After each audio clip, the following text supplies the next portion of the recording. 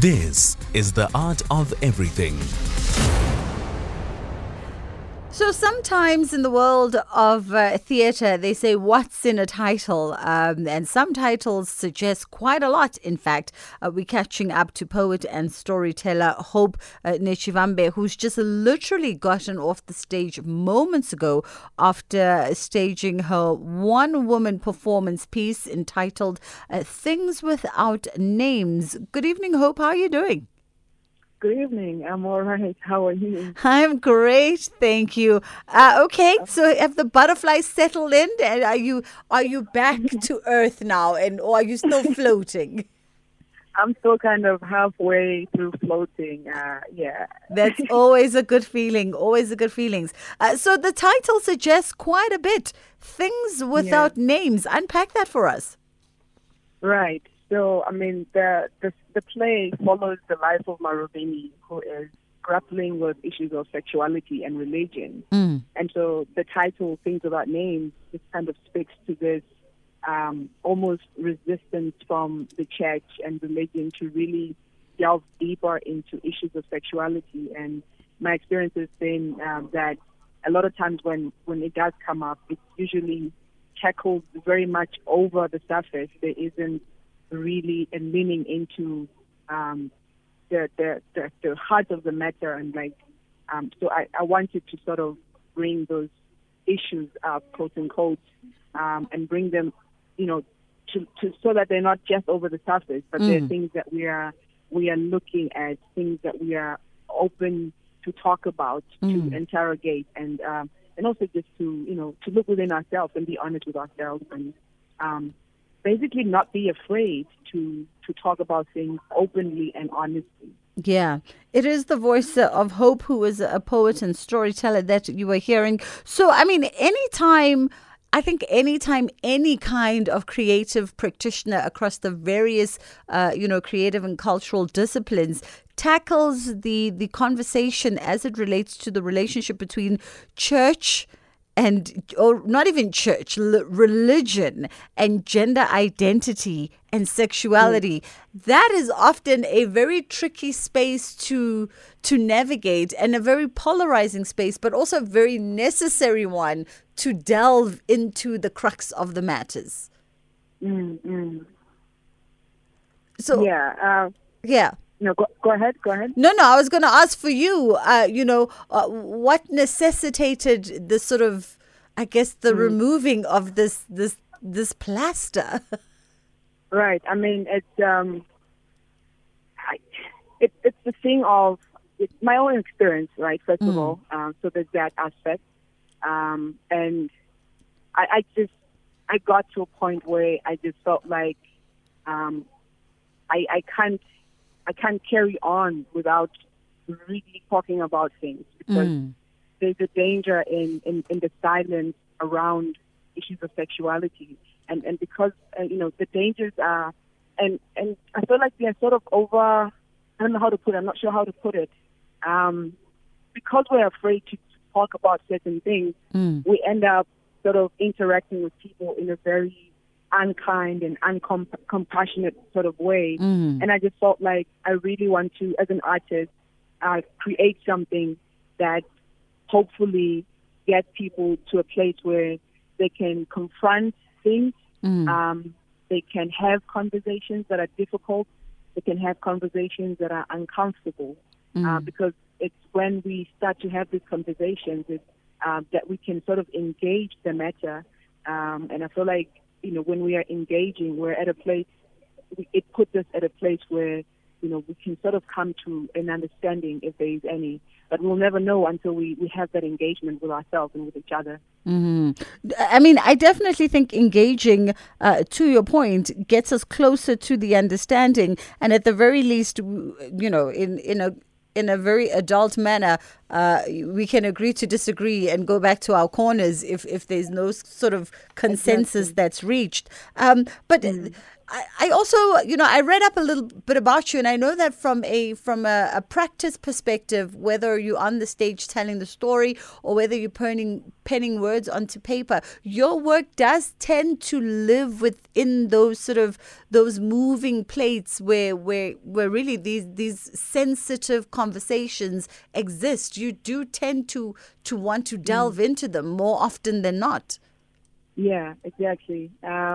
So for me, it's about I look at the world, and I look at myself, and I look at what I have, which is my art, which is the ability to create work, right?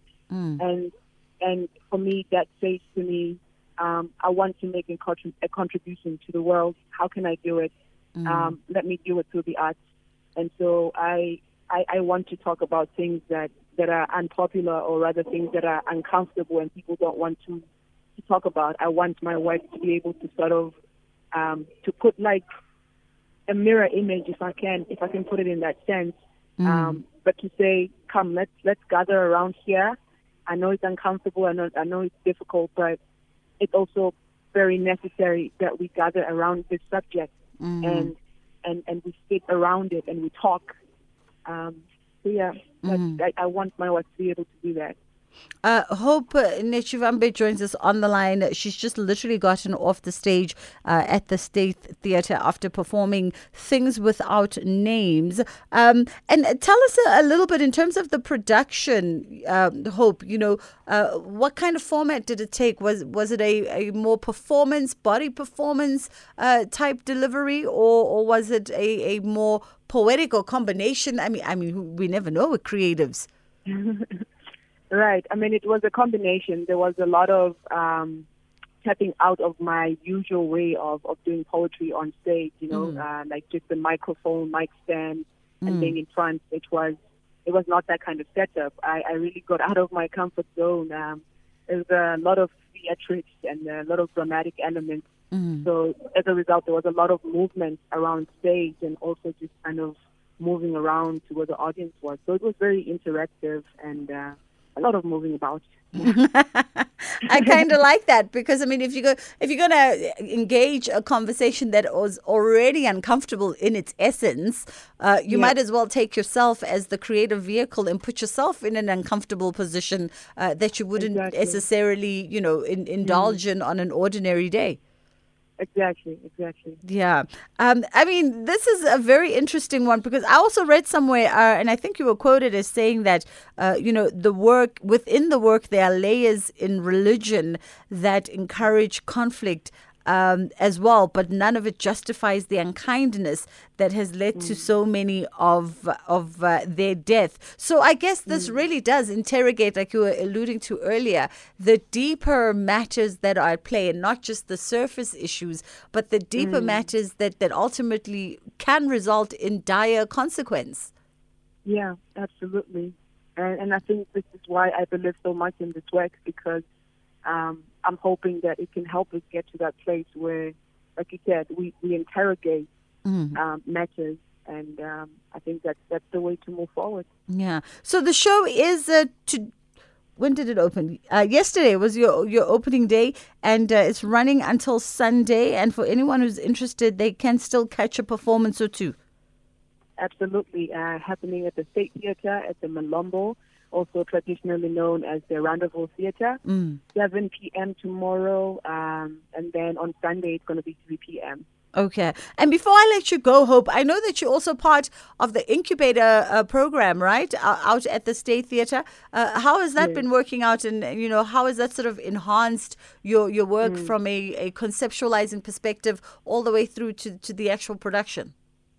Yeah, no, it's been a really great learning experience. I mean, we've been getting taught about how to produce, how to market, how to look at the arts as a business, how to build a brand. So many aspects that are necessary for artists, and I think these are like really important things. So I'm really glad that I get to be a part of it and get to learn so much from it. Yeah. Awesome stuff. Hope it was lovely catching up with you this evening, and have a fantastic run this weekend out at the State Theatre. You can catch Hope on stage, bringing to life her one-woman show, Things Without Names, and you can get yourself tickets at Web Tickets for just 80 Rand if you want to catch some of the performances happening. If you have nothing to do or just want to cancel something and do something a little bit different, you happen to be in Johannesburg and can get yourself to the State Theatre. It's a beautiful venue, and here's an opportunity for you to support an artist and storyteller as she brings together her production Things Without Names, running until the 13th of February. It's just gone 8:30 on The Art of Everything. We have enough time for our music marathon. You know, the last half an hour of the show rather, is always dedicated to music, so you can sit back, relax, and really let your hair down now that you've diarized everything that you need to be getting up to and checking out over the course of the weekend and the next couple of days. You can also communicate with us. We are live on Twitter, as well as our WhatsApp line forever stays open. Hey, Charlotte out in Maritzburg, I remember you, of course. Charlotte just said hello on WhatsApp. But we are on Twitter at SAFM Radio, as well as at Bridget Basinga if you want to catch me there. Twitter's Instagram is my particular playground of choice.